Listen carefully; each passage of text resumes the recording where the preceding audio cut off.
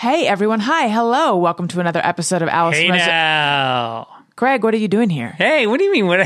Allison, Where'd you come from, Greg? I came from the world of Childish, and I just want to make sure that your listeners know that you're just as wonderful on the other podcast you do. What if they don't have kids? Don't need them. You don't need them.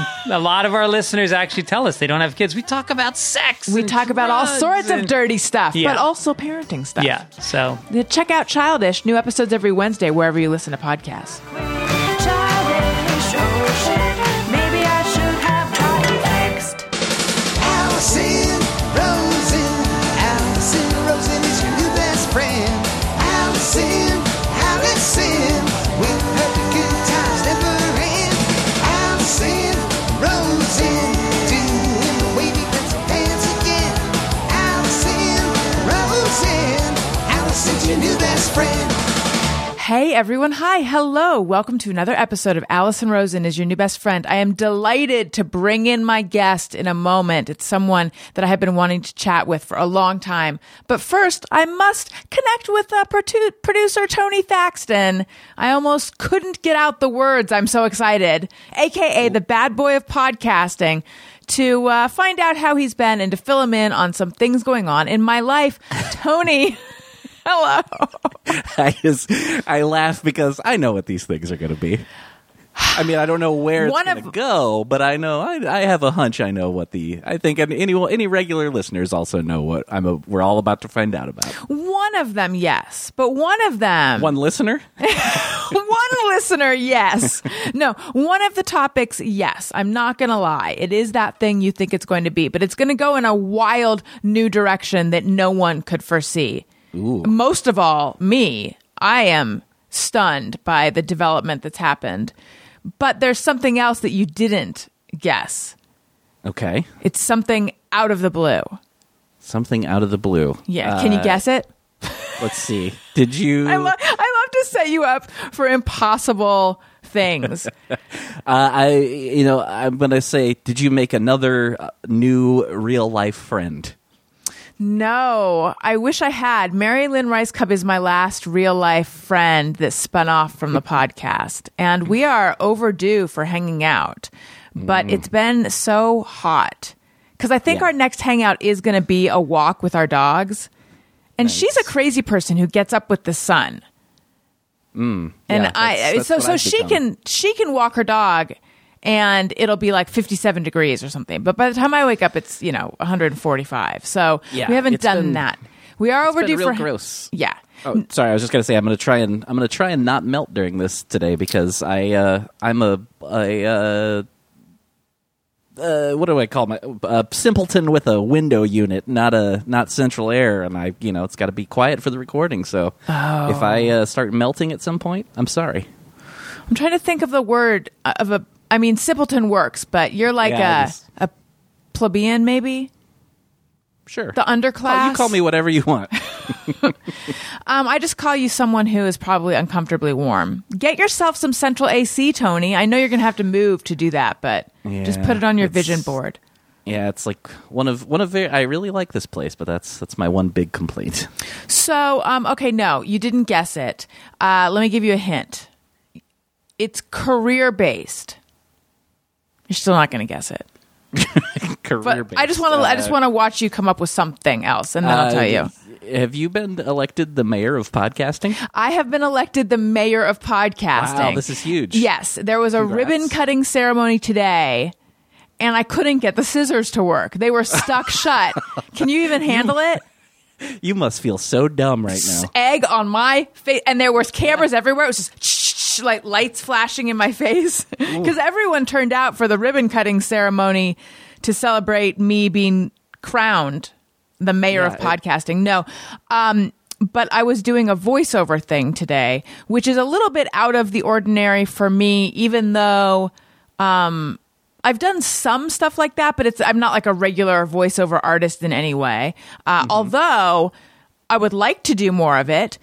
So I was nervous, feeling a little bit like, I don't know if I'm up to this. But anyway, it was like maybe, I don't know, 8 lines or something. And the first line, we did it a lot of different ways to make sure that, like, and finally I really nailed it how they wanted it. And I felt good about that. And then my fucking voice blew out. How long were you doing this?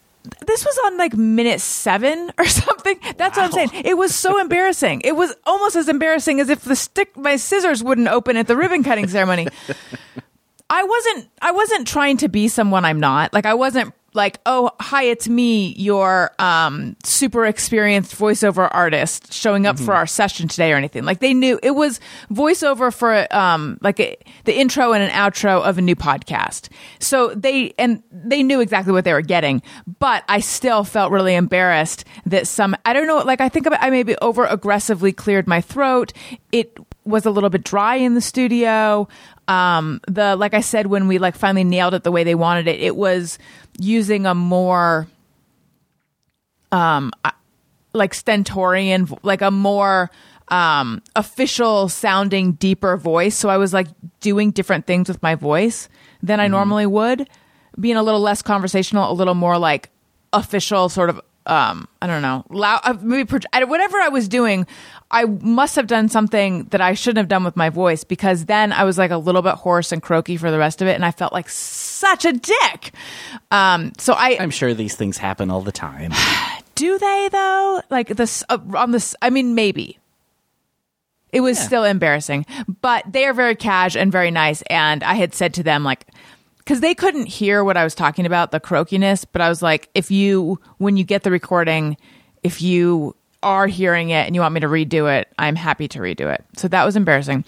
But moving on to number 2, yes, it does involve, and I am holding up my fingers and saying 2 over and over again. YouTube.com/Allison Rosen is where you can see me hold up 2 fingers and then flash them forward and back. It That'll get those does. subscribers. Ooh, now I'm doing it with both. Wow. It's mesmerizing. I'm like a fractal screensaver from the 90s. Tony. We were all thinking it, yes. It does involve millipedes in my bathroom. Mm-hmm. Can I hear a dum-dum-dum, please? Guess what I have seen none. This is why it's different than you expected. I've seen 0 millipedes in the bathroom of late because, and I can't be sure this is the reason, but it seems like it. You can't start with because then. Well, because, comma, and I can't be sure this is the reason, comma. All right, okay. I worked in magazines for years, professional writer person who is a little unclear on proper usage of commas. So I might have, if there's commas around it, then that phrase can be taken out. And I don't think the phrase, this might not, whatever I just said, can be taken out. So I'm sorry, erase all those, that whole comma digression. I could have been wrong. Here's the thing, Tony. Mm-hmm. I had a plant in my bedroom. Okay. And that's a pretty normal thing to have. It made the space much more pleasant. It seemed like it was a nod to true interior design, I want to say. However, I all of a sudden got a wild millipede up my butt, and I was like, wait a minute. What if I just, because it wasn't doing well in my room, so I just moved it to outside. And as I was doing that, I looked in the drip tray of the plant, and lo and behold, there was a millipede in the drip tray. And I was like, that's curious. And I put it outside. And ever since I put it outside, there's been no millipedes in. And I wasn't just finding them in the bathroom. I was finding them crawling on the wall behind our bed. I told you at the beginning of the last episode, our guest, who's on her way here, but when she hears this, she'll know what we're talking about. It's just been a running thing with the millipede update every week. And last week I shared that I tried to scoop a millipede off the wall and it dropped onto my bed and I couldn't find it for a little while and I was really frightened. But then I found it. But I mean, and I've also found them on the carpet in our bedroom, and I've been thinking, are they just entering through the door and just making their way to the bathroom, but I mean, they seem robust and hardy. So it's like, that's a long trek for a millipede, but I think it could do it. Anyway, I think now maybe when I bought the plant, they were in the soil and they've been hatching and escaping the soil and invading my bedroom. I don't know. Like I said, it's How long also have you had this plant? since the millipede problem started. Oh, okay. Knowing glance. I think, I can't remember. I haven't kept track. Check your plant diary later. I really should have kept one. I mean, I could just go back and listen to episodes of this show and cross-ref with when I got the plant. I don't know if I said this or just thought it, but it's been very, very hot. I did say that. Or we talked about the heat. It's been very hot lately, so I feel like maybe millipedes don't like heat, and that's what's going on, but I think it also could be related to this plant. I just took a gander at the time. We have spent way too long talking about this. My poor guest, I hope she arrives any second. Oh, what do you know? It looks like she arrived. Let me tell you who it is. I'm so excited. YouTuber, author, TV personality, actor, host of Not Too Deep. This Might Get Weird. Pile it on. And by the way, when I say YouTuber, I don't just mean someone like me who is on YouTube. I mean someone who has over 2 million views on YouTube. It is, everyone put your hands together for Grace Helbig. Hello, Grace. Welcome. Hello. Thank you for having me. Look, I Googled millipede just now because I wanted to get a visual to the things that I hear have plagued you. And I haven't clicked on anything, but the immediate definition that comes up is, they're characterized by having 2 pairs of jointed legs, and then they're slow-moving detritivores, eating decaying leaves and other dead plant matter. So it makes sense that they would be emerging from my plant, right? Yeah, I mean, it's like that's their, Vegas buffet, I would assume. Right. So you haven't seen a picture of a millipede yet. Do you have an image in your mind? I see the image, and I say no to these things. They look like little worms. It's not. They look like little alien worms. Yes, and honestly, it's not the worst thing to find in your bathroom when it comes to like pests and things, but it's also not the best. No, but you have found them in places other than your bathroom? Yeah, so it started with finding them on my bathroom floor. Okay. And I checked the shower because it just seems like something that would come out of your shower. They're not coming from the shower. Okay. And then they were crawling, or one was crawling on the wall of my bedroom, like behind my bed. Okay. I've seen a few of them there. I started wondering, are they coming out of the electrical socket over there? So I taped it up. And I keep checking the tape to see if there's a millipede stuck to it. Thus far, nothing. But I feel like that's like, I mean, I should be on some kind of forensic show. Yeah. And then I've also found them just crawling on the carpet in my room. Huh. So gross. Or the rug. So gross. Yeah, I don't. I've thankfully, knock on all wood, have never had a millipede problem. But it's wild that bugs just show up sometimes. Like we've had ants in our situation, but only because we've left food out. Yes, and then we put the food away, and the ants don't bother us anymore. It's wild how nature finds a way. Wait, it's that simple? You just get because the times I've found ants in my apartment or house now, Actually, I don't think I found them in this house. Knock on whatever this table is made out of. But I found them in my apartment back when we lived in an apartment. And I've like lost my mind and went insane, like hyper cleaning. For me, it was not just as simple as putting the food away. Yeah, well, we cleaned like crazy, and then I had to spend like, a week like deprogramming my like psychology that they weren't everywhere in every nook and cranny, and every piece of dirt that I saw wasn't an ant everywhere. Yes, I have a real discomfort with ants.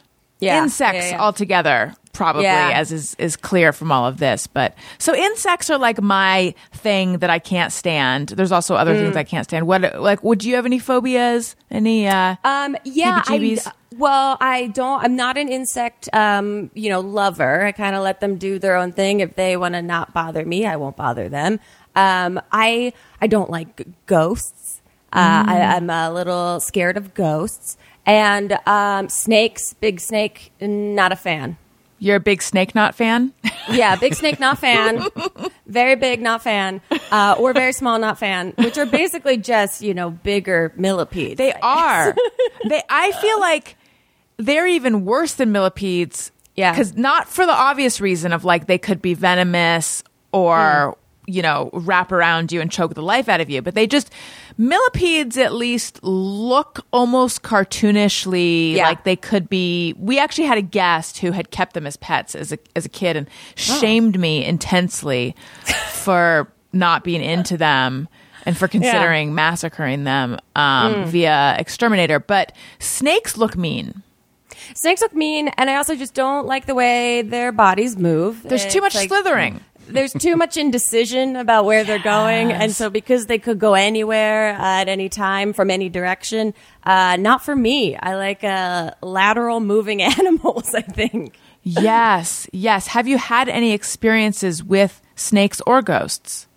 No. I did have on my podcast the other day, I just interviewed an astrologer who was telling me that I have I'm very perceptive or intuitive, and if I asked me if I'd ever experienced a ghost, and I said absolutely not, and I don't want to, and she was saying, yeah, people that are super intuitive, if you open that door to being able to potentially communicate with ghosts, the door won't shut again. And I was like, well, okay.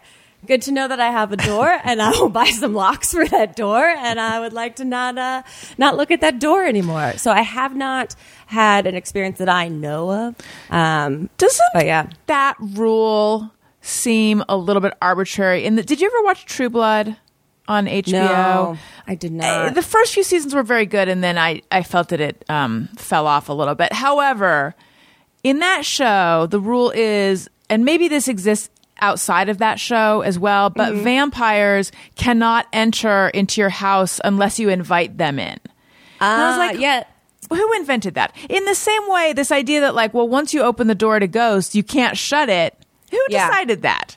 Yeah, I don't know, but that's funny because What We Do in the Shadows, that FX comedy, that's a rule of the vampires in that show too. So that must be a classic vampire rule. Let's ask Tony. Yeah. He's we call him the bad boy of podcasting, so he must know about vampires. Tony, do you know anything about vampires, and have you heard this rule before? Mm-hmm. I have not. I don't know anything about vampires, but I have heard this about ghosts. Is if you're supposedly if you're more open-minded to the fact that they could exist, that I'd never heard that once you open it, then you can't close it, but I've heard the that I guess it's harder that you've now created this connection, and I don't even want to experiment with it. I mean, it kind of makes sense in that if you can train your eyes to be able to see one of those magic eye posters, you can probably never unlearn. Yeah, exactly. How to do you that. Can only see the weird little triangle in the rectangle. Yeah, exactly. So, speaking of your podcast that you had the astrologer on who told you about this rule, that was not too deep, right? That was not too deep, yes. I have to tell you, and I told you this on email.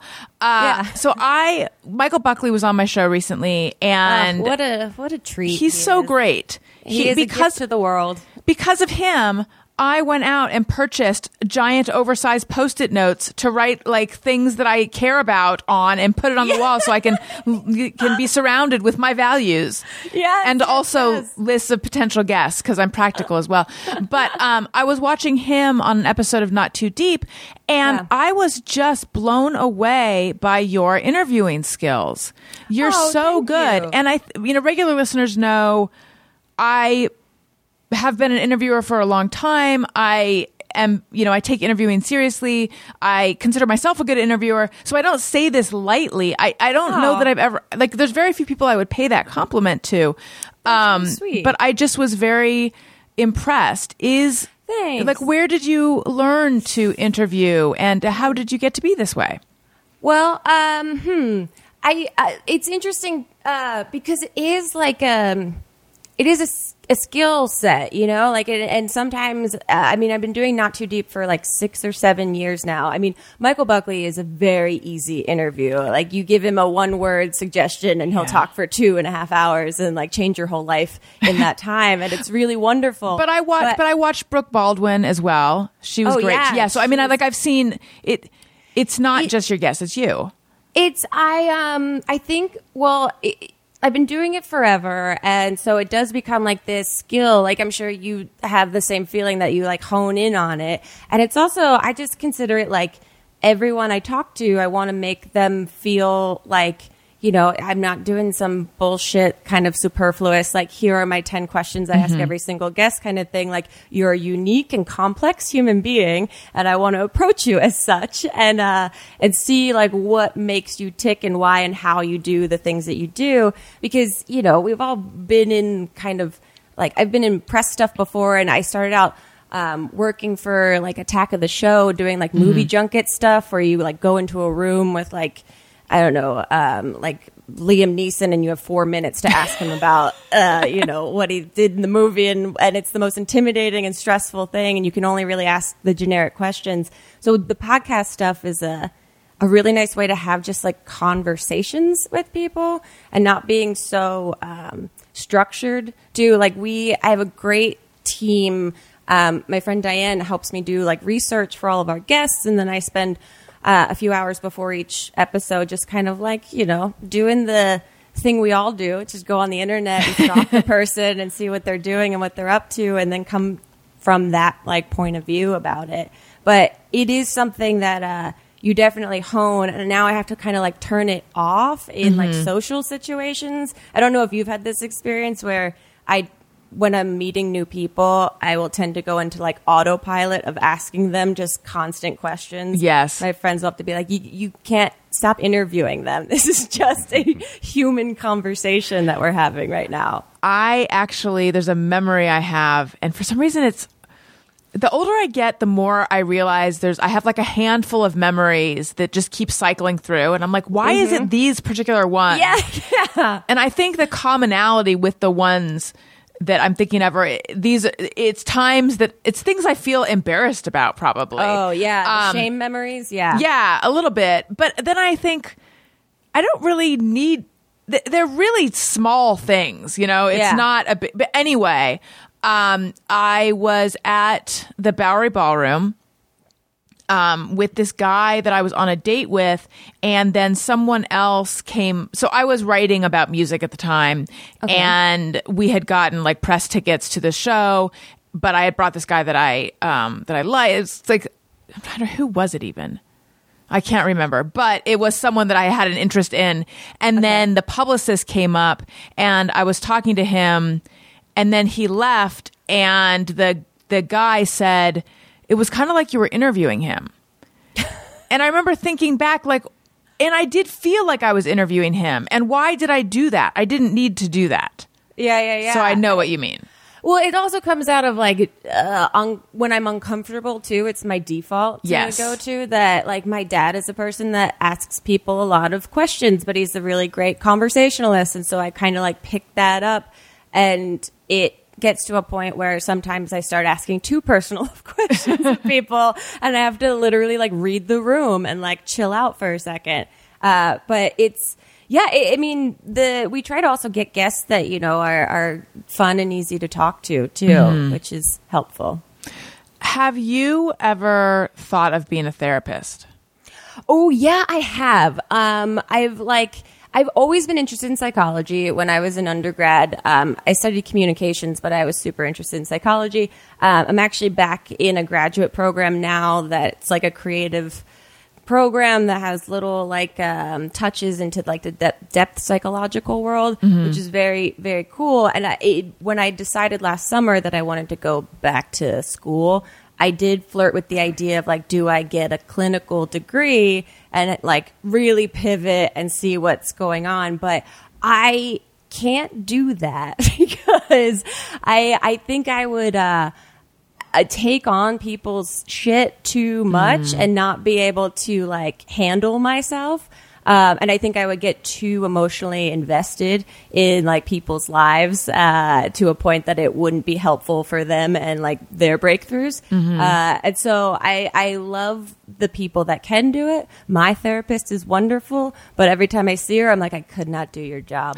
But I respect you for doing it, and this is why you are doing it, because you can handle all of this.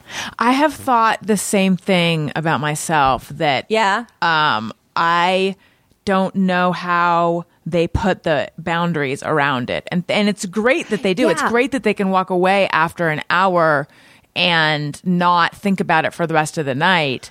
Yeah, But I they don't can compartmentalize Yeah. so well, and I really can't do that because, like you, like in going back and thinking about and having those Rolodex of memories that are like shameful and like just make your body sweat in the middle of the night.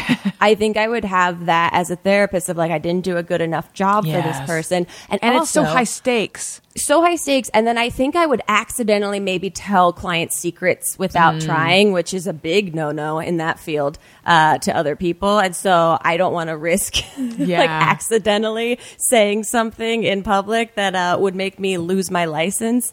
So I think it's for the best that I kind of coast on the side of that, but not so near it. Do you, and I'm asking this question because you said that you're worried you might reveal someone's secret. Do you have a problem Yeah. with blurting things out? Not blurting things out. I think I get very excited about people's experiences. And like, even if it was like, if someone had a great breakthrough, I'd feel so proud that I might accidentally spill those beans to people in a way that is, you know, you really can't say shit about anyone's shit when Yeah. you're a therapist. And I think that's not a muscle that I have worked out well enough or feel confident enough about exercising. So I'll let the professionals handle all of it. So what is the graduate program that you're doing? That's awesome.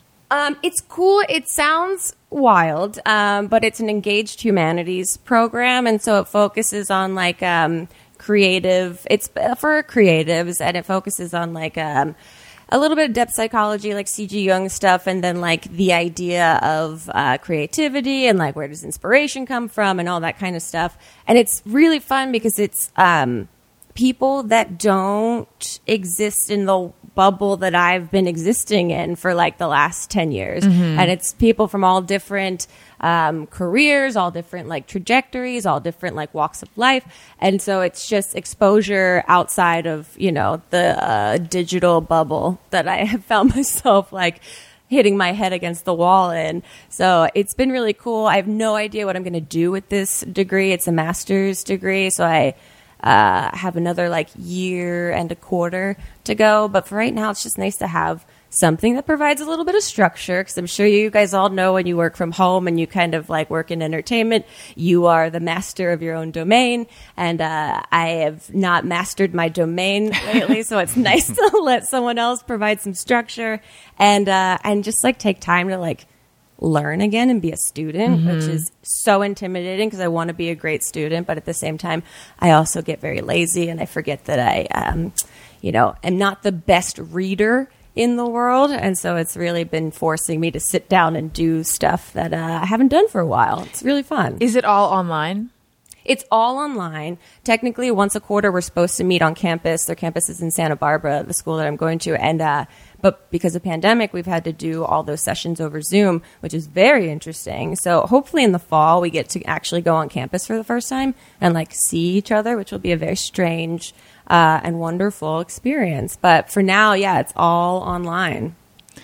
Were you feeling I'm wondering Burnt about your out? Yes.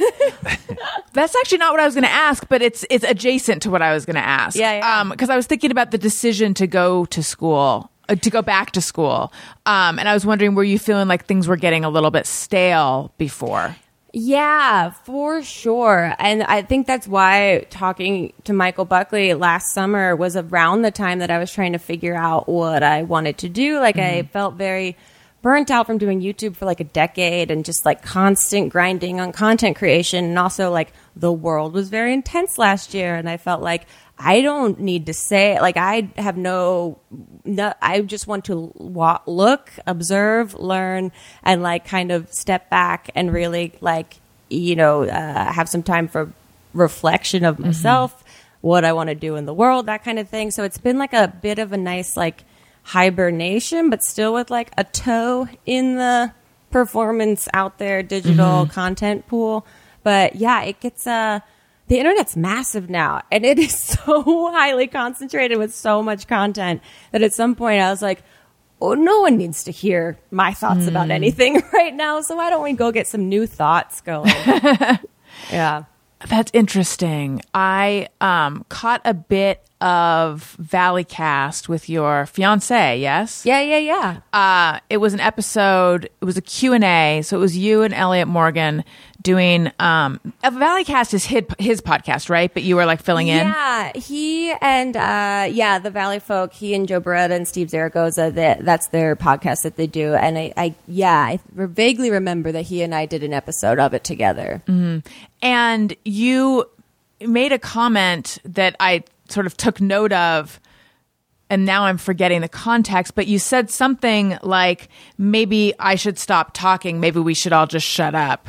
Yeah. And it made me wonder, are you feeling, because I feel that, and I do a lot of podcasts, but I don't do nearly as many videos or anything like that as you do. But even I sometimes am like, when is the last time I just took a break and stopped commenting on everything?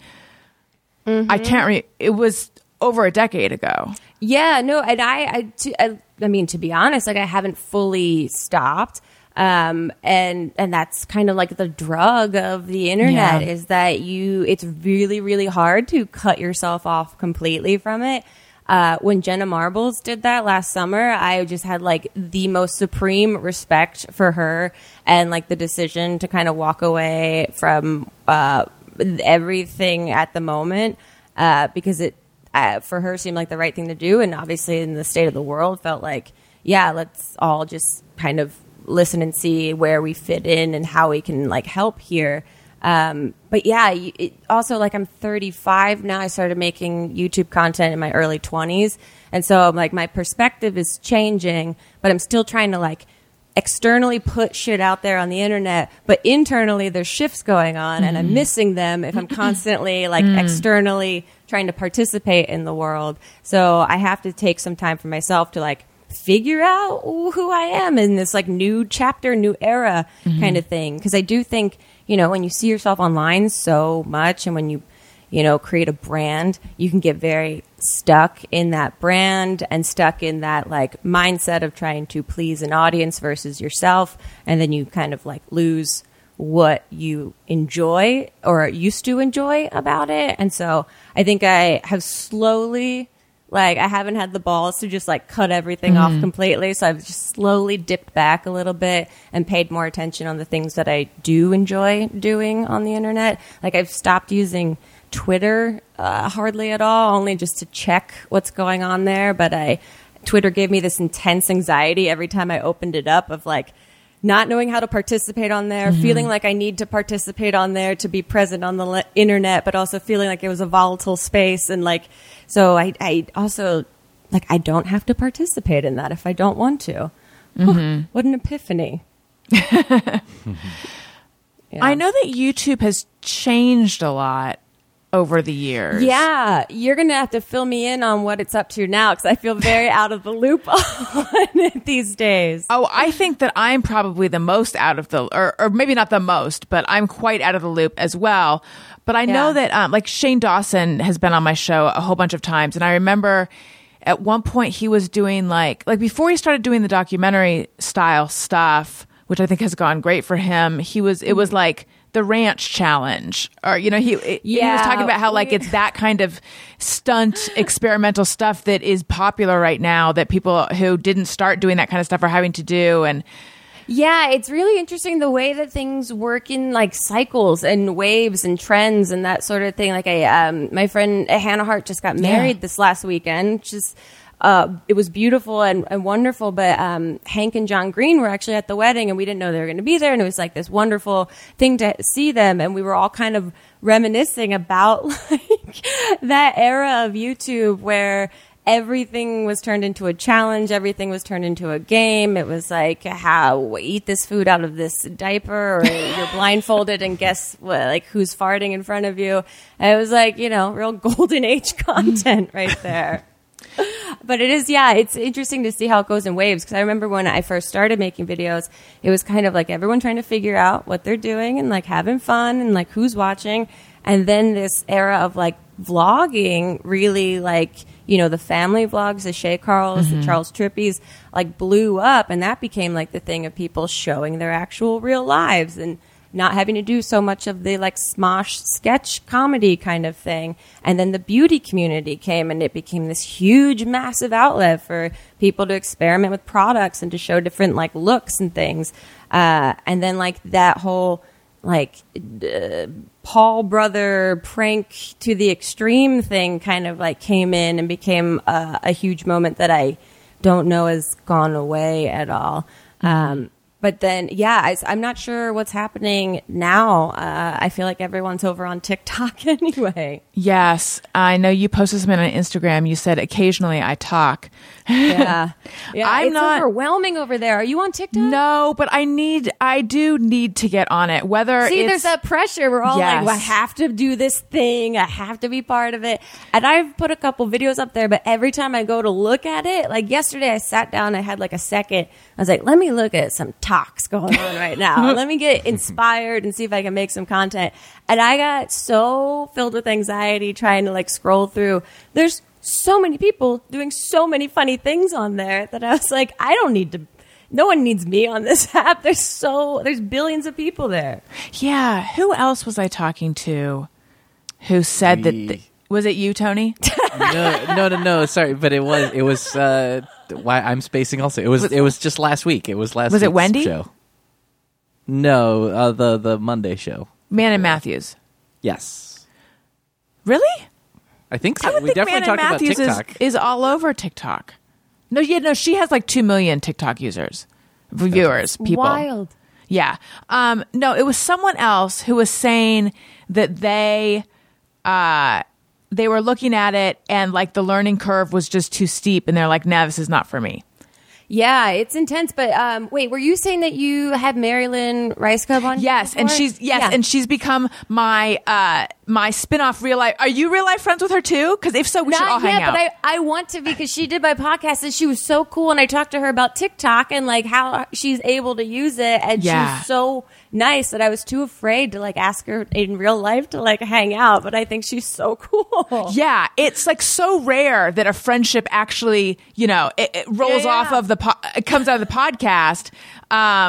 But yeah, I'm not, it's not like we're wearing best friend necklaces yet, but I see that in our future. Yeah. We get coffee sometimes. You should come get coffee with us. I enjoy coffee, and I enjoy both of you. So all of those things added up sounds wonderful. This is like, Tony, you can come too. This is an event. This is the fact that like not only one friendship, but that friendship has led to another, like a compound friendship. Everything connects. Connects. My God, you guys. But Yes. she's the person that I talked to that made TikTok seem doable, made it seem manageable, made it seem like if you're just having fun on there. And that's what I have to remind myself is like TikTok should be, if I just want to have fun, there's no stakes, there's no nothing. This doesn't have to build into any sort of anything. This is it's just dumb fun. Yes. That being said, I could imagine for someone like you, there is this feeling that you can't just go on there and not crush it. Like you're someone who has all of, you're one of the original YouTubers. You've got over 2 million subscribers, etc. So I can see where there's, you've got over a million Twitter followers. There's a pressure for sure. It also is like a bit of a learning curve. Like, when YouTube started, there weren't that many options on like how you can edit a video and how all these effects that you can use. And I feel like my brain just isn't like really programmed for that type of short form comedy. Like when Vine happened, Yeah. I could not get myself to figure out Vine. I was so impressed by everyone that was making shit on there that was so funny. I could not think in those like micro comedy moments. And so I don't want to close the door on TikTok. I know that if I just give it time and I try and figure it out, but it just seems so intimidating that I constantly just put it to the side. But Yeah. I'd love to be able to figure it out. Well, I want to talk to you more about that. But first, I want to tell you guys, Allison Rosen is Your New Best Friend is sponsored by BetterHelp Online Therapy. Whether you're struggling with anxiety or depression, need help with relationships, or are having difficulty meeting your goals, online therapy might be right for you. BetterHelp helps you assess your needs to match you with a professional, licensed therapist. So you guys know, if you've been listening up to this point in the episode, which I assume you have, because otherwise that means you turned it on in the middle, and that is weird. I big fan of therapy. Therapy has helped me so much. I recommend therapy to everyone. If you're even a little bit open to it or curious about it, I recommend that you try it out. And BetterHelp is such a great way to do it. It's convenient. It's, especially right now, a lot of traditional therapists have these huge waiting lists. I've heard from people that they've had trouble finding therapists, trouble starting with new therapists. BetterHelp has got you covered. And also, if you feel like the first person that you were matched with you don't feel like you had a good match, you can keep switching. They'll get you to the right person. You can keep switching as many times as you want, no extra charge. So you do not feel like, oh no, I'm committed and I don't know and it makes me nervous. That's a common thing to think, but you don't have to feel that way, because they will get you to the right person. It's more convenient and more affordable than in-person therapy, and financial aid is available. Our listeners get 10% off their first month at betterhelp.com/bestfriend. That's BetterHelp, HELP.com/bestfriend. Okay. So Grace, I know you grew up in New Jersey. Yes, ma'am. How did Beautiful you? New Jersey. How did you start? What made you want to become an entertainer? Well, I grew up with all brothers, and my older brother and older stepbrother, who are 4 years and 6 years older than me, they were close buds, and they would do comedy sketches for, school projects. And they introduced me to Monty Python when I was in like 4th grade, and I didn't understand, but I would laugh when they laughed at everything. And so it was like our currency was like trying to make each other laugh. Growing up, and it was something that felt so validating when you got an older brother to laugh at something that you did. And so I went to college for communications, thought I wanted to be more of like screenwriter, writer situation, but my college was a half hour outside of New York City, so I started taking improv classes in the city while I was in undergrad, and I loved it. I took classes at the People's Improv Theater, which is now since shut down, rest in peace. And it was just like such an addiction of being able to make people laugh from nothing and make something with a team. But I was also very socially anxious. And so the internet had just started. When I graduated, before I graduated, I had an editing class, and our editing teacher had us all make a YouTube account. So we could share our work that we did in class. And I thought YouTube was like an internal campus website that we shared like all of our projects on. That's hilarious. Yeah, I really had absolutely no scope of what any of it was. But when I graduated, started to learn more about it. And my roommate, who was my college roommate, we moved to Brooklyn together. We started making videos on YouTube. We both had different jobs, and at the end of the day, we'd come home and make videos and edit them and put them on YouTube. And then this website saw the videos, and they hired me to make content for them. Was that My Damn Channel? That was My Damn Channel, yeah. And I made Daily Grace with them for like 4 years. That became like my survivor job at the time. And in doing that, YouTube was evolving, and I met Hannah Hart and Mamrie Hart, and we all started to just kind of like, it really snowballed after that point, like a slow snowball over years and years. But It was, a very strange evolution of all of it. Because for a long time, YouTube was the survivor job situation while I went on auditions that were awful and very degrading for like TV, film, and comedy stuff, and then did improv shows at night, as many as I could, kind of thing. And comedy is just like a very addictive field. I'm sure you know that. Yeah. Yeah, Well,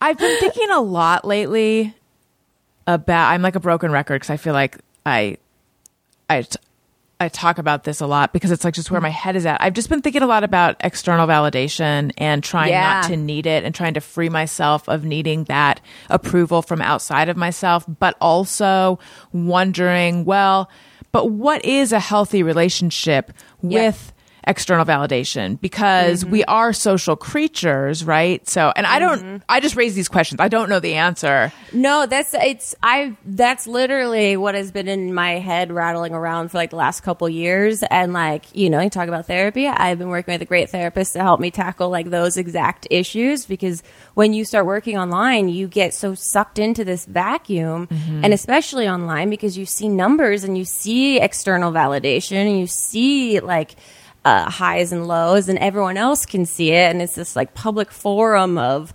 validation and like shame in some way, and it's a very like torturous cycle, but you don't really think about it that way because it's so fun, and look, we're at home and we're making these fun things, but it can like really, over years like fuck with your brain a little bit, and that's kind of why I pulled back and got more interested in school, and have been now thinking about comedy as like, this is something I love to do. I want to be able to present something to someone that is like offering a gift, like can allow someone to escape something, allow someone to enjoy or see the world in a way or whatever it is. But I don't need to do that all the time. Like I have to be a little bit more purposeful about the way that I interact with comedy in my adult world. And so it's so interesting that you're thinking about that, because I feel like that's been in my ether for the last year for sure.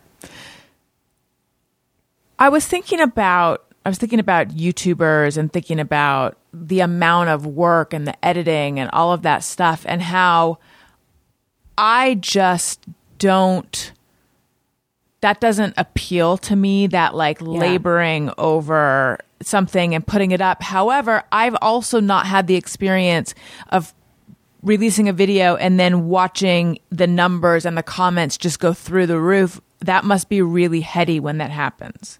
Yeah, and when I was really doing videos consistently, I never looked at the numbers, and I never wanted that to be something that I obsessed over, and I never knew or looked at analytics, and like when brands or agents or whatever would ask me to send them analytics, like I didn't even know how to do that.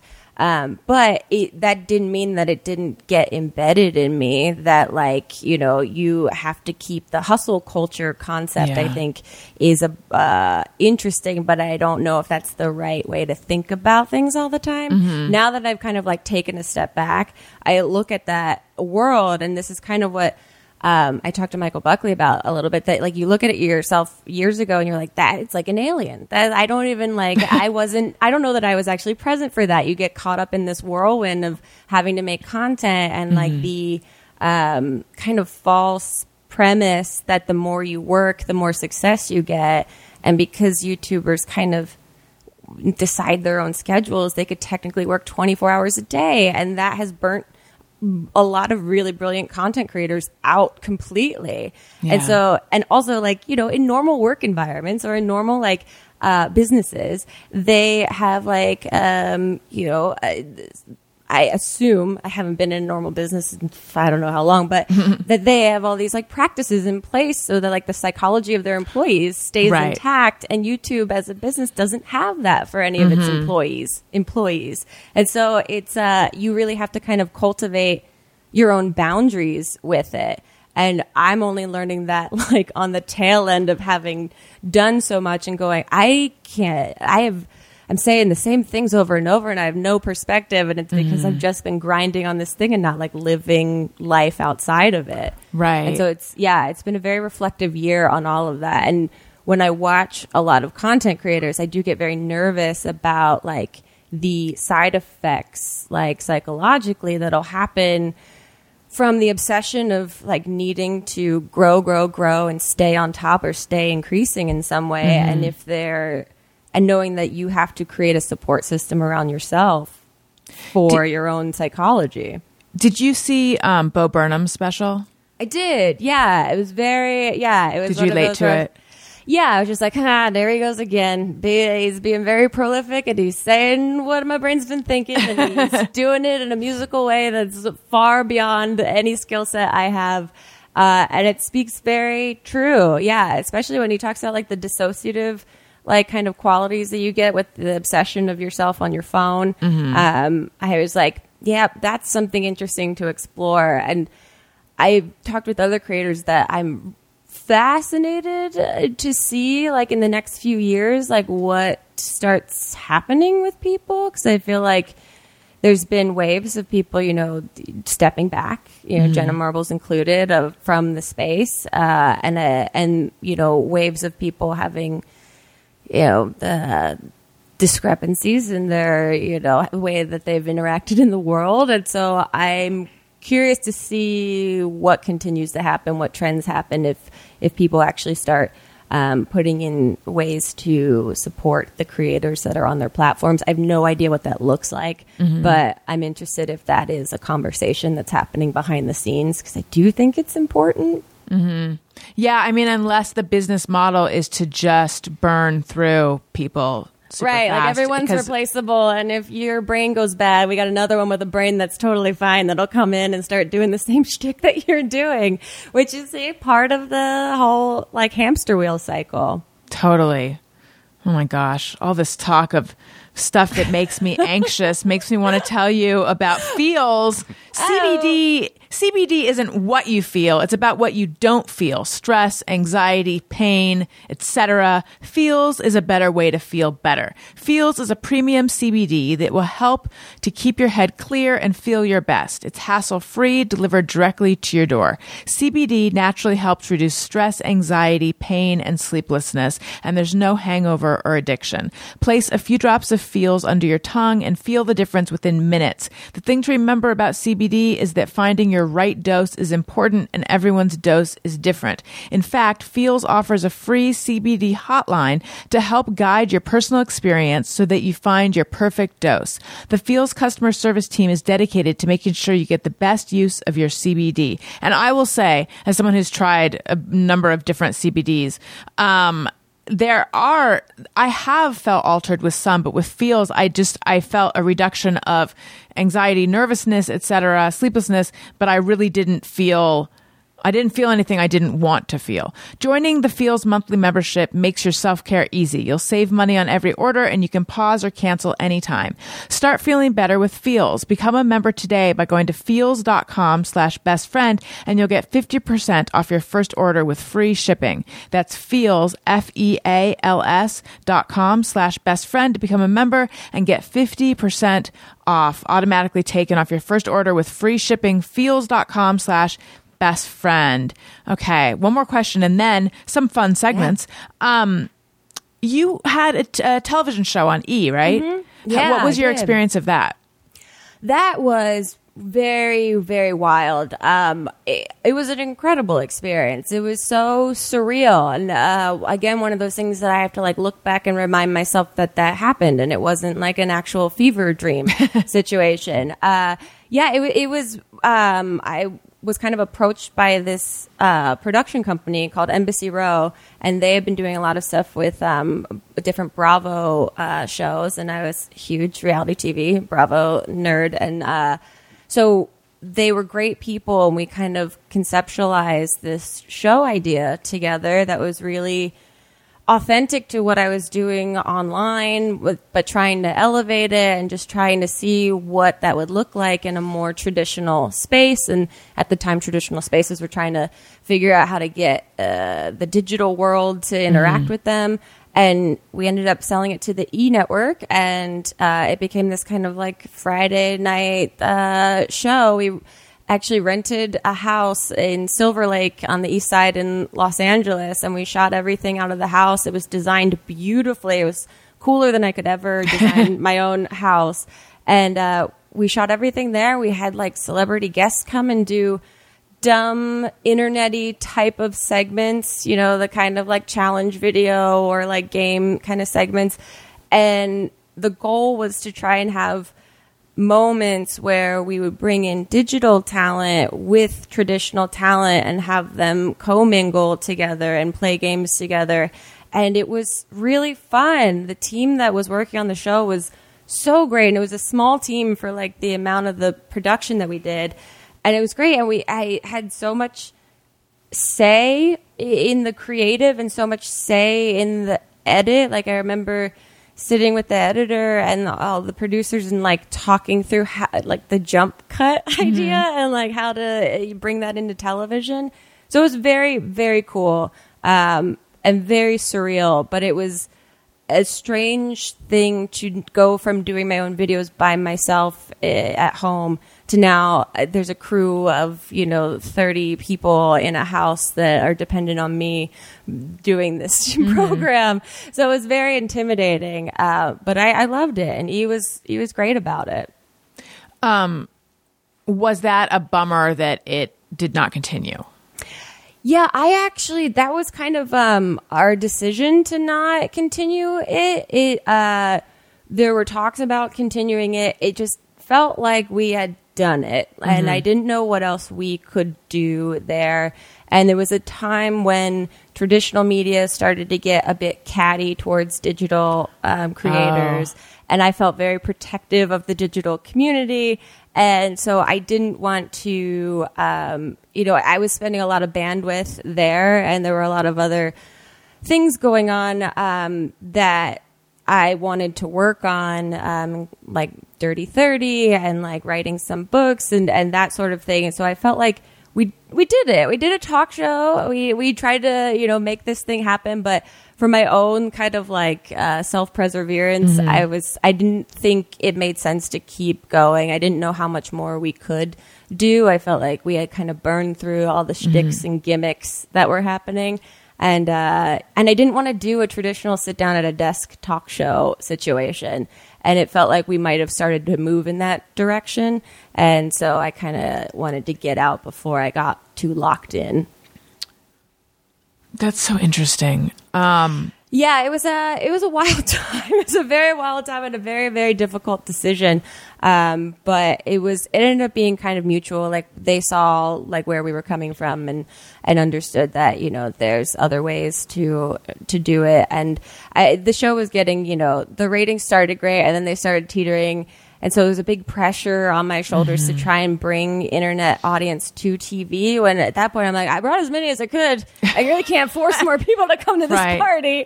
And I'm not going to like degrade myself to try and do that. So we did it, guys. And I think, maybe you could figure out the digital audience moving over with someone else shepherding them over there. Why would it have moved in the direction of more traditional, like you behind a desk? It's not that it was definitely moving in that way. It just felt like, to get people to watch TV, it felt like they needed a lot more of the Dwayne Johnson type of guests on the show, who every guest that was on that show that season was so wonderful and so game to do all the dumb stuff that we threw at them like last minute. Obviously, all of the YouTube talent was so incredible and so game, and knew what we were doing. And then to bring on someone like a Hillary Duff to try and do, a dumb game with like Shane Dawson was like, here's hoping this works. And so it was great in that sense, but to get the numbers that they wanted, I feel like it was going to have to start becoming less internet-y and more like TV-y. And so, it was but I mean, it was great. And it was a really like I said, both mutual kind of like, yeah, you know what? Yeah. Thanks. We'll see you around. You mentioned that around that time there was a cattiness between traditional media and like YouTube internet stuff, and something like fired in the back of my head, the back of my memory, which I can't put my finger on, but is there some scandal I'm forgetting? Like, did someone come out and say something negative, or was there something that had sort of like galvanized YouTubers?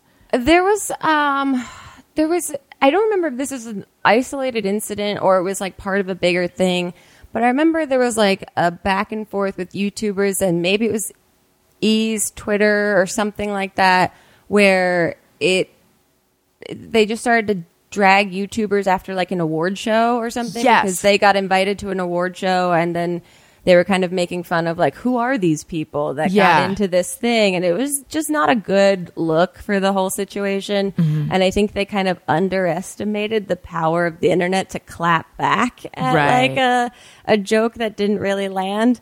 And so they kind of like seemed to hold their ground about it. And it just was like I thought the winds of change were coming through traditional, and that they were kind of starting to understand the actual value that all these creators have, and like the hard work that they do, and that they are, sincerely, valuable as content creators and as individuals. And then it just seemed like a quick little, maybe you haven't changed. You started to say all the right words before, and then true colors kind of came out a little bit. So I don't know if I want to stand on that side right now. Right. Yeah. Yeah, I can imagine feeling really torn. Yeah, it was like, I mean, that's always been the case. In those days, was just like the kind of apathetic fight from the internet kids to be taken seriously by traditional media, but also knowing at the same time that they didn't need traditional media. And so doing the TV show was kind of like checking a bucket list box for myself, and also like experimenting, like I'm doing YouTube videos. What's something else that we can do that's a little bigger and different? So for me, it was a great experience. And I think E at the time, the whole brand of E was shifting too. They were very Kardashian heavy, and I was very much not a Kardashian. And so I, even like the, tone of the network, I didn't know how I really fit in. Like Joel McHale was there for a bit, who I was like, okay, this feels like, the party that I can align with here. And then he kind of left. And so I think I was like, oh, there's not much comedy happening here. And so I don't know if I can put this all on my shoulders. I know they're developing stuff. So I maybe this is, run its course. Yes. Yeah. One question from before. Yeah. When My Damn Channel came and approached you, was your roommate with whom you've been doing videos like, hello, I'm over here? Michelle, who I literally just Zoomed with her like a few hours ago. We talk every Friday. She was super supportive. At that time, she was pursuing like other stuff. Like she was editing and had these like, aspirations that were in a different world of like being more behind the scenes of things. And like her and I's videos were just, for fun. And at that point I was like auditioning and I was doing shows and that sort of thing. And she was focusing on her behind the scenes stuff, but she was in a ton of stuff on the network with me and like helped me like do, some of my videos. So it was a more supportive kind of role. And, I think a testament that we're still buds today. Yeah. Okay, good. All right, let's do Just Me or Everyone. This is where people write in with things they think or do, and they wonder, is it just me or is it everyone? Okay. Sometimes I ponder on something I have thought or done. Is it just me or everyone? All right. I have to pull them up on my phone, and I just switched the view so that now if people are watching on YouTube, they can watch me mess around on my phone doing this thing that I really should have had pulled up already. Okay, but Grace, do you have one? Yes. So this is stuff that we do that we're wondering if other people do this too. Yeah. Okay. When I know that there's probably other things, but this is the first thing that came into my head about this.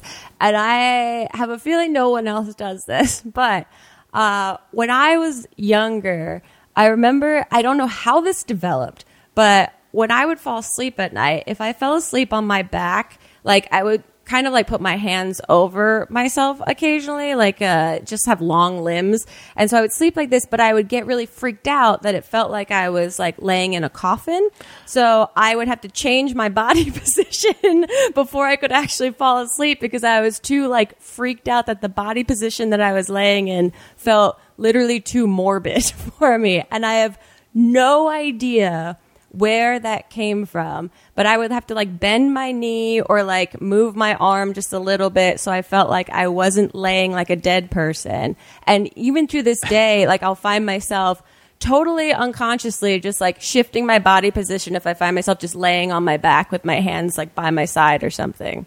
Like in case the Grim Reaper sweeps through and so they don't make a mistake. Like in case, I'm signaling to the universe that I'm playing dead and they should take me now in my sleep. And so that's why I'm like, oh, you got me. I pranked you. I'm not. I'm alive. See, my arm's bent. No one does that in a coffin. Okay, so get this. Yeah. After I went to the funeral of my grandfather, which is the first and only, thank God, time I've ever seen a dead body, for months after, I could not sleep on my back because it lying there made me think of him in the coffin. So it's not just you. Yeah. Although, okay, thank you. Yeah. Although mine, I know what started it. Yeah, it must be something like that because I'm trying to think, like I've been to very thankfully few funerals and even fewer where the body is something you go and see. So it must have been something like that or something on TV. But it definitely didn't come out of nowhere. Right. Something that I was like, ooh, I can't sleep like this. That means I'm dead. So I want to wake up in the morning. So I got to change my position. I wonder how the decision is made whether to have the body there or not, because I've actually been to a large handful, not a ton, but a good size amount of memorials, I guess, more than funerals. Yeah. I don't know if the difference is actually whether there's the body or not, but anyway, I do wonder how they decide. Tony, you're an undertaker. Do you know? I mean, it's just the family decides. I don't know what makes them decide one or the other. But I don't know. I will say though that I do not have this issue. I can't sleep on my back, anyways. Yeah, same. But, I will say though, you would definitely hate sleeping in a bunk on a tour bus. Oh, see, I'm very claustrophobic, so like that kind of stuff. Yeah, I couldn't do. When I see people, have you done that? Yeah. Tony is he's being very modest. He's a rock star. He plays drums in Motion City Soundtrack. He has a gold record. Nice. Yeah, see, that's something I would have to be incredibly inebriated or like fully on sleeping stuff to get me to fall asleep in that situation. Yeah, it's weird, but they're very coffin-esque. casket-like. Yeah.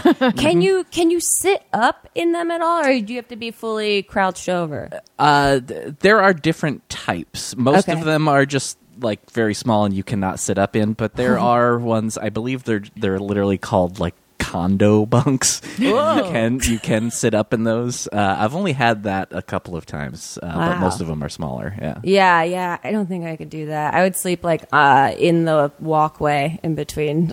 It definitely takes some getting used to. Yeah. Is it three bunks or just two? Yeah, they're usually 3 high. In the condo situation, then it's 2 on each side. But yeah, it's usually 3 high, and then on each side, and then there's usually 12 bunks total. Wow. You know, my new phobia that seems to be, it's been on and off for years, but I do not like driving on windy mountain roads. Oh, yeah. Maybe, I don't know, maybe that's common, but I can it's remember. Too perilous. Yes. Yeah, it's like, have you had the thing, maybe this is also one of my, does everyone else do this, where when you were younger, if you're driving in like the back seat, if you're sitting in the back seat of the car, like looking over and wondering what would happen if you just opened the car door right now? Oh, yeah. I have had that, but also I feel like this probably like this is something to trot into therapy. This because it speaks to like feeling unsafe as a child, but being in the back of a car or minivan that an adult is driving and being very aware that like what if they mess up Yeah. or what if they The fall trust asleep? issues. Yes, totally, totally. Okay, Nina Hartley says, every time I see Olympic divers, I'm always afraid they're going to hit their head on the diving board or slip off when jumping off the board. I literally was watching footage of someone, but I can't remember who, going off of a high dive and like doing a flip. And she really came close to the edge of the high dive. She was fine. It was a beautiful dive, but still, I just had that thought. Yeah, no, that is for sure. I have that all the time. If I mean, every 4 years when I watch diving in the Olympics, thank God it's not more frequent than that. Yeah, that freaks me out because it's happened to people. Yeah. I've never. How high is a high dive? Because I just remember being at a hotel as a kid. It was a hotel in Las Vegas as a kid, and they had a high dive, and it was like it's got to be like 20 feet in the air, but it's not really. Yeah, I don't know, but I for a brief moment we belonged to like a pool in the summer, and you had to have a certain band to be able to jump off the high dive, and I thought it was like the highest thing I've ever seen in my life, but it's probably like 10 feet. Have either of you ever dove off of one? No, not No, that. me I neither. mean, are you talking? You're not just talking because like the Olympic like high dive. That shit's- those yeah. those are high. But Yeah. are you Allison? Are you just talking like a diving board in general? Is that No, what not you a mean? diving board. A Caesar's Palace or Desert Inn style high dive, but I don't think it's as high as an Olympic one. Okay, yeah, I don't know. But I don't it know is that I've ever really seen a recreational. High dive. Seems like a lawsuit waiting to happen. I'm 100% sure. In the way that hotels don't even have a deep end anymore, I'm 100% sure they don't have these anymore. Yeah, that seems like a bad choice for a hotel. Because I Googled and it says the World Championship men jump from a 27-meter high, which is 89 feet. Holy platform, Jesus. And That makes women me- jump from a 20-meter high, 66 feet. That's insane. That makes me nervous just hearing about it. That's insane.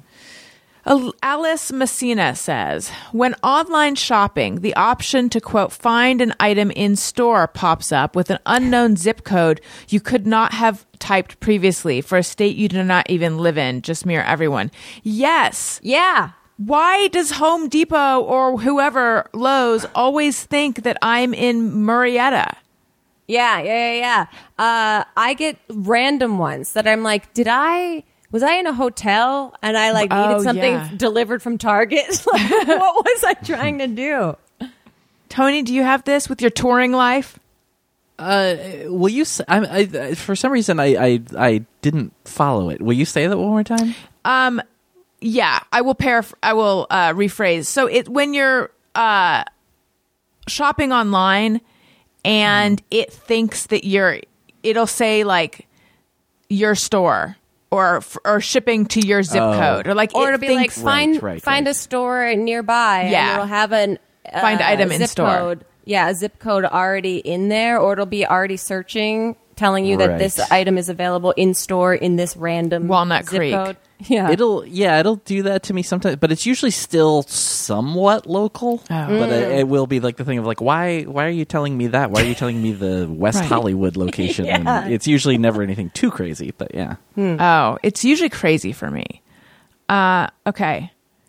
Angela says, I thought people were saying mayor of Easttown. And now that I know it's mayor, I still hear the word mayor. Mayor, mayor, mayor, mayor. But some people say mayor Yep. like mayor. Yes. Yeah. Yeah. Have you guys seen mayor?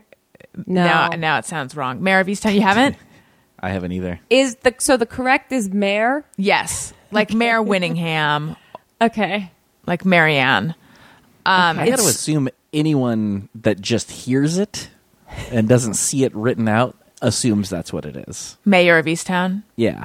Yeah, sort that's of what I like thought it was. like everyone thought it was Downtown Abbey. Right. Exactly. Yeah. Mayor of Easttown is really good. We just watched it. It's 7 episodes. I had heard the first episode. You got to get through the first to really be drawn in. Which the first was good, but it really picks up, and for me, it became one of those shows of like, oh my god, I can't wait to. It's a real whodunit. Good to know. Yeah, I recommend it. Okay. If you would like to send in your Just Mirror Everyone's, tweet them to @ARIYNBF on Twitter. If you would like to email us, ARIYNBFshow@gmail.com. And we have some questions that listeners have sent in on Patreon and on Twitter. I am on Patreon, patreon.com/Allison Rosen. Patreon. Sorry, I feel like that's usually a Thursday show move. So I was. I know. My computer froze. I was like, no, my Wi-Fi. Seamless. All sorts of bonus, extra, wonderful, I think, stuff, bonus episodes. In fact, tomorrow, my husband Daniel and I are sitting down and answering your questions on a bonus episode. Zoom parties. There's a level where you can text me and I'll text you back. And early access to the episodes. Patreon.com/Allison Rosen. And if you like a deal, thank you. If you sign up for an annual subscription, you get 2 months free. You can't afford not to. Okay. Whoa. Oh, we have a song for when we answer questions. Again, the pandemic brain is like, I've hit a new level of it because we just did an in-person show. And so now I don't remember how to do anything. Uh-huh.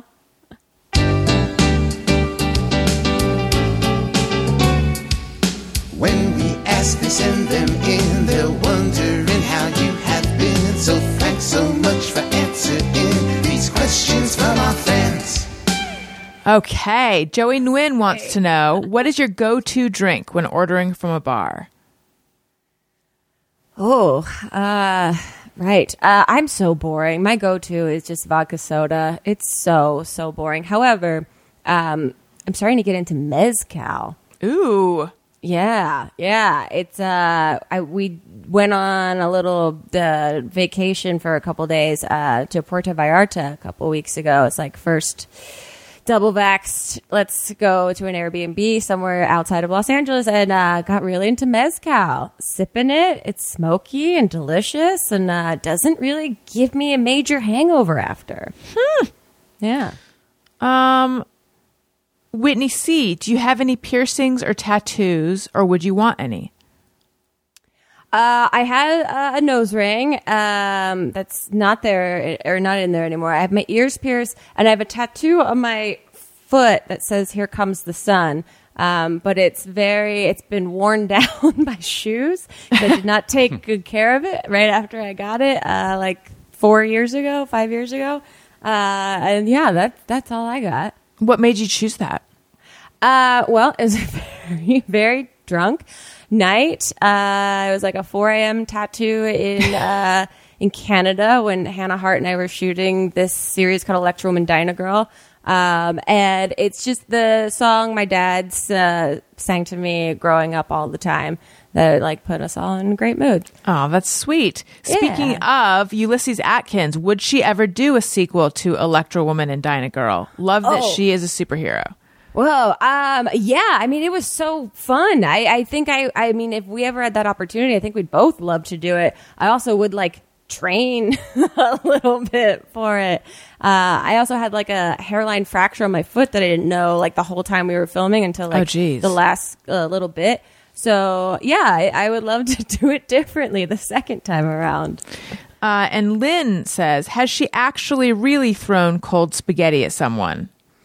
Ooh, not that I can remember. This is a reference to a question you ask on your podcast. Yeah, it's the question we ask every guest on the Not Too Deep podcast. And you would think I should or would have at this point, but I can't recall that I actually have. It might have been something that happened on the E! Show, to be honest, but I don't remember it outright.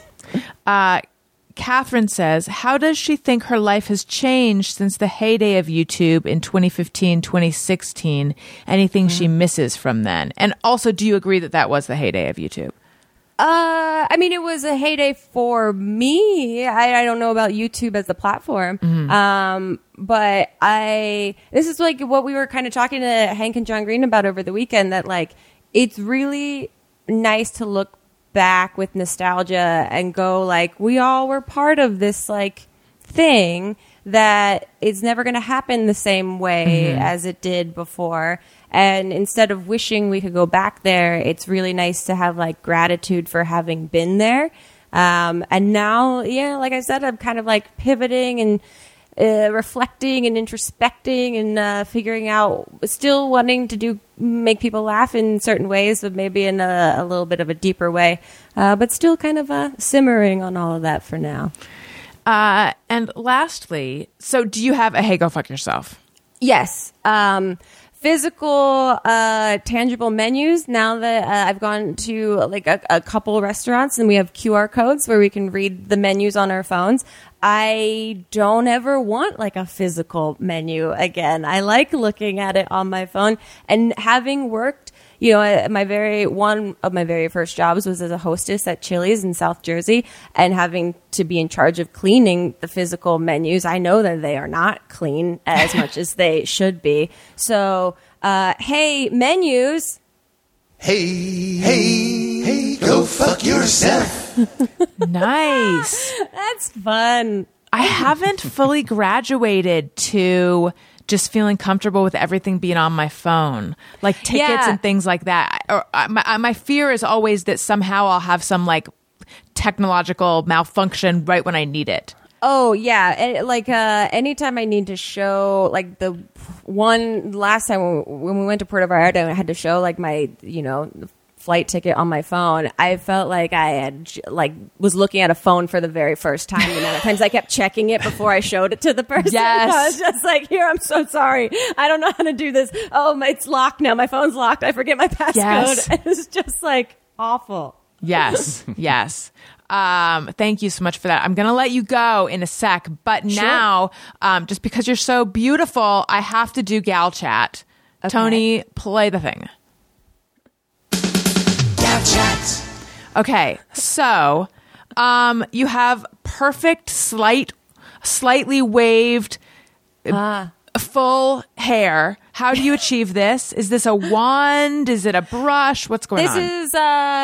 This is a hair that's grown out in the pandemic. It's a flat iron that I just do a little like curl with a flat iron. It's literally become like the only thing I do with my hair. So I have it down to like an under 10-minute kind of routine situation. I also just have such like thick hair. I'm actually on Monday going to go get it done finally and feel like a whole person again. But yeah, that's what I use. So now, are you also straightening it with the flat iron? Yeah, I straighten and then kind of like curl it back Twist with it. the flat iron and then like roll the flat iron through it. Wow. Yeah, I've got it down to like a quick system. Of all the things I would have guessed, I wouldn't have guessed that, even though I know that is a thing people can do. Well, it looks very good. Thank and then you. also your perfect eyebrows. How are you achieving perfect brows? Oh, thank you so much. I use Anastasia, a Beverly Hills brow dip.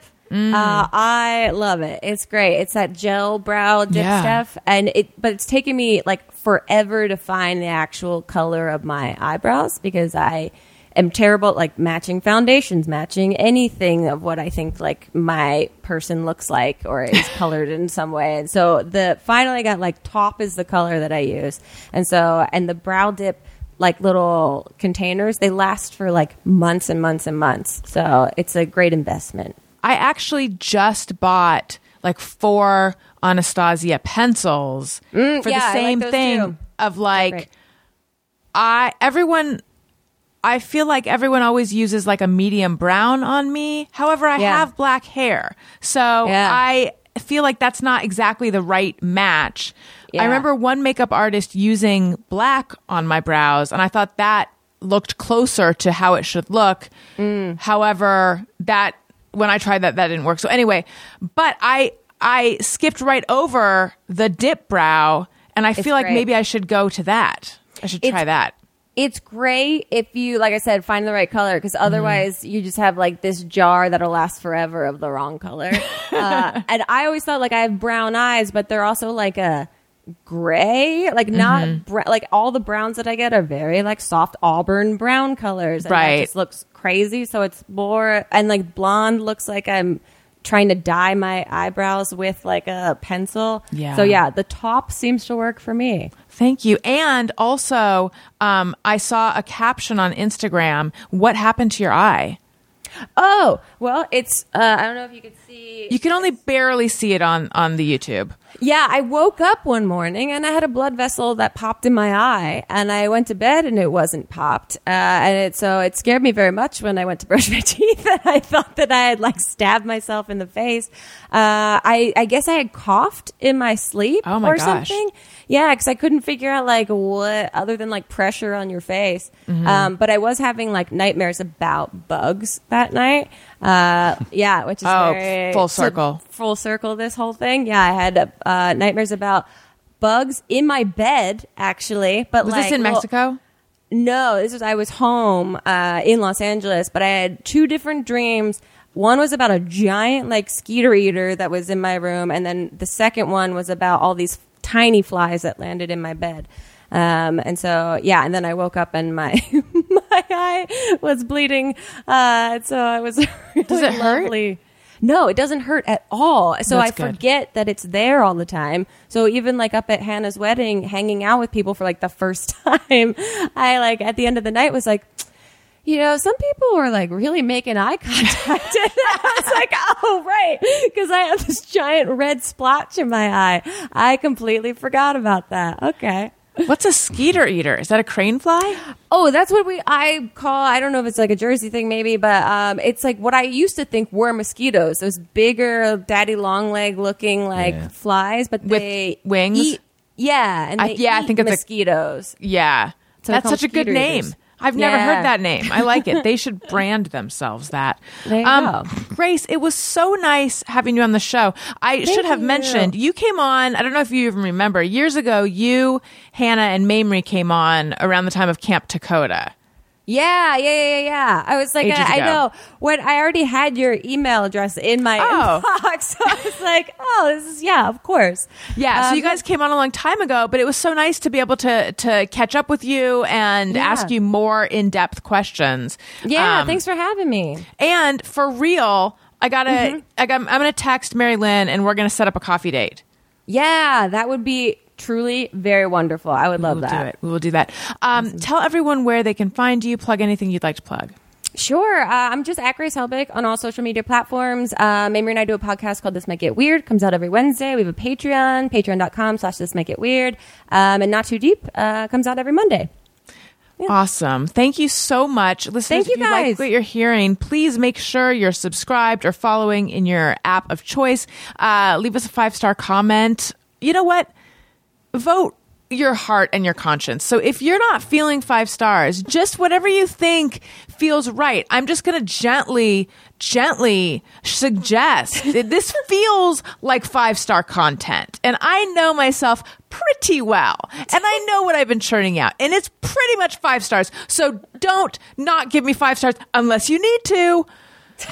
It helps out the show so much. Also, a comment, please, would be wonderful. Check out my other podcast that I do with Greg Fitzsimmons, Childish. And I feel like I've mentioned... Oh, no, I know what I forgot to mention. I always forget to mention this. That's so dumb of me. I have a store set up on Amazon. You can shop my podcast gear, my makeup, my beauty stuff, home stuff. I've got a section for kids. I've got a section for my husband, section for dogs. Not that dogs would be shopping, but if you want to buy stuff for your dog, or if your dog is shopping for something for themselves or for someone else. And you can get there by going to amazon.com/shop/Allison Rosen. Again, that's amazon.com/shop/Allison Rosen. Okay. Tony, what about you? I'm on Twitter and Instagram at Tony Thaxton. and my podcast Bizarre Albums every Tuesday. That's it. Wonderful. Oh, yeah, I forgot. I'm Allison Rosen on Twitter and Instagram. Grace, thank you again. This was Thank so you, much guys. fun.